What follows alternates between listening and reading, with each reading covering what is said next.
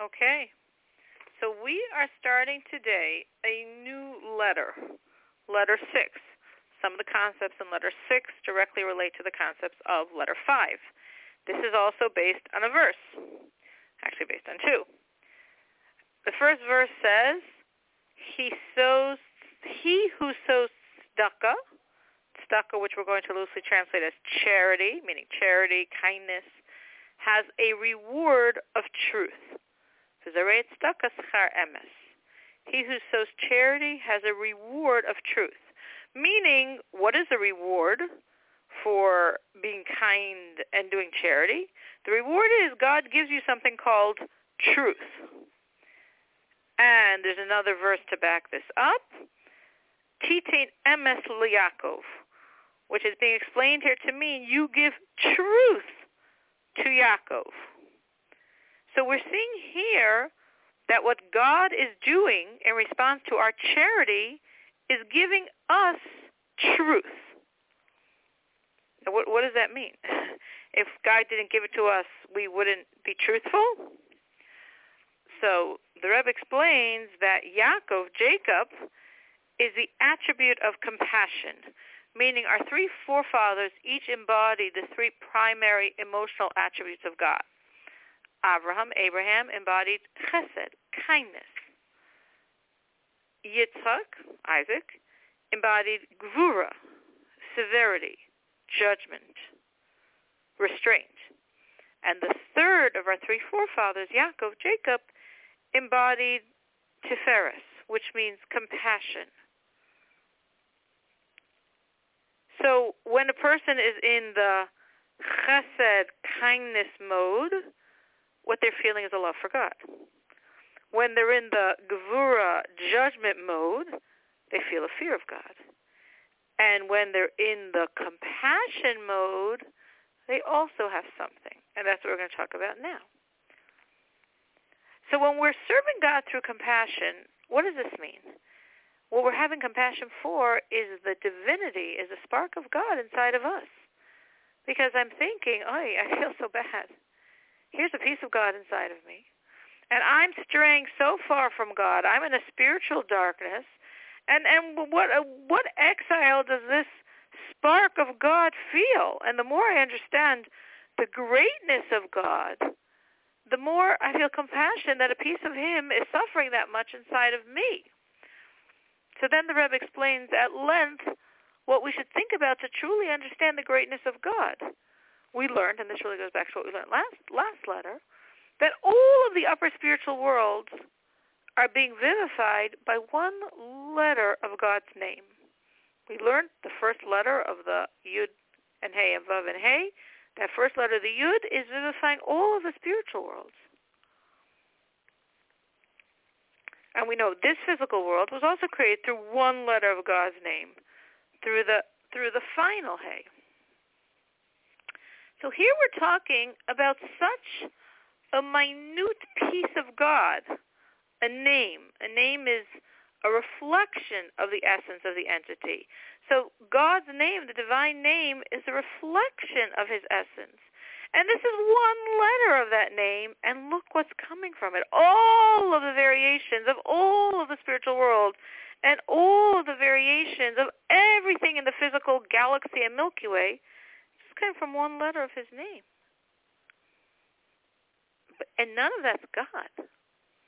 This is the flow of vitality which emanates from God, from His attributes, which descends to become a letter, to become speech, to become one letter. But God says, I'm not changed by creation at all. I'm not changed in terms of spatially, so to speak. In other words, from God's perspective, He's equally everywhere, because all truly is equally, in a sense, distant from Him. When we speak of higher worlds and lower worlds, it doesn't mean they're closer to Him or further from Him. It means a higher world means God's vitality is more revealed in the higher world. A lower world means God's vitality is less revealed, but God Himself is there equally. So space has no bearing on God, and time has no bearing on God. He was, is, and will be exactly the same, eternally. It's all nothing compared to God, because it's all one letter of his name. It's all speech. What speech? If you think of one letter of speech or a letter of thought, what is that in relationship to you? To you. Now, of course, the Rebbe says, actually, this metaphor is not even true, because even though a single letter of thought or a single letter of speech has almost no impact on the soul, but there is a tiny relationship because it's something in some small way. But compared to God, it's not infinitesimally small. It's nothing. Spatially is nothing. He's everywhere. It's all irrelevant to him, space. Time is irrelevant. He's within all times. He's within all space. Because he completely transcends all time and all space.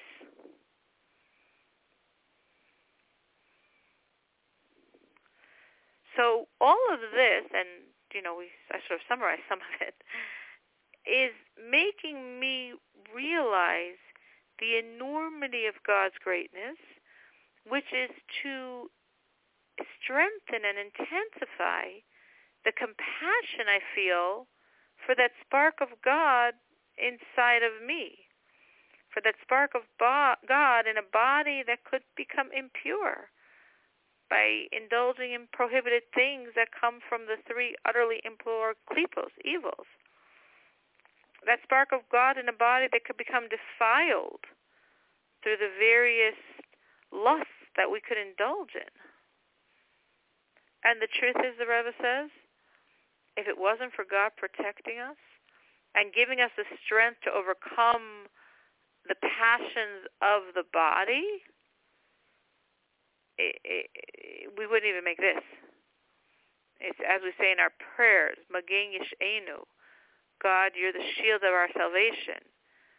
Because God's powers, which obviously are transcending ours, enable us to triumph over the body and its passions.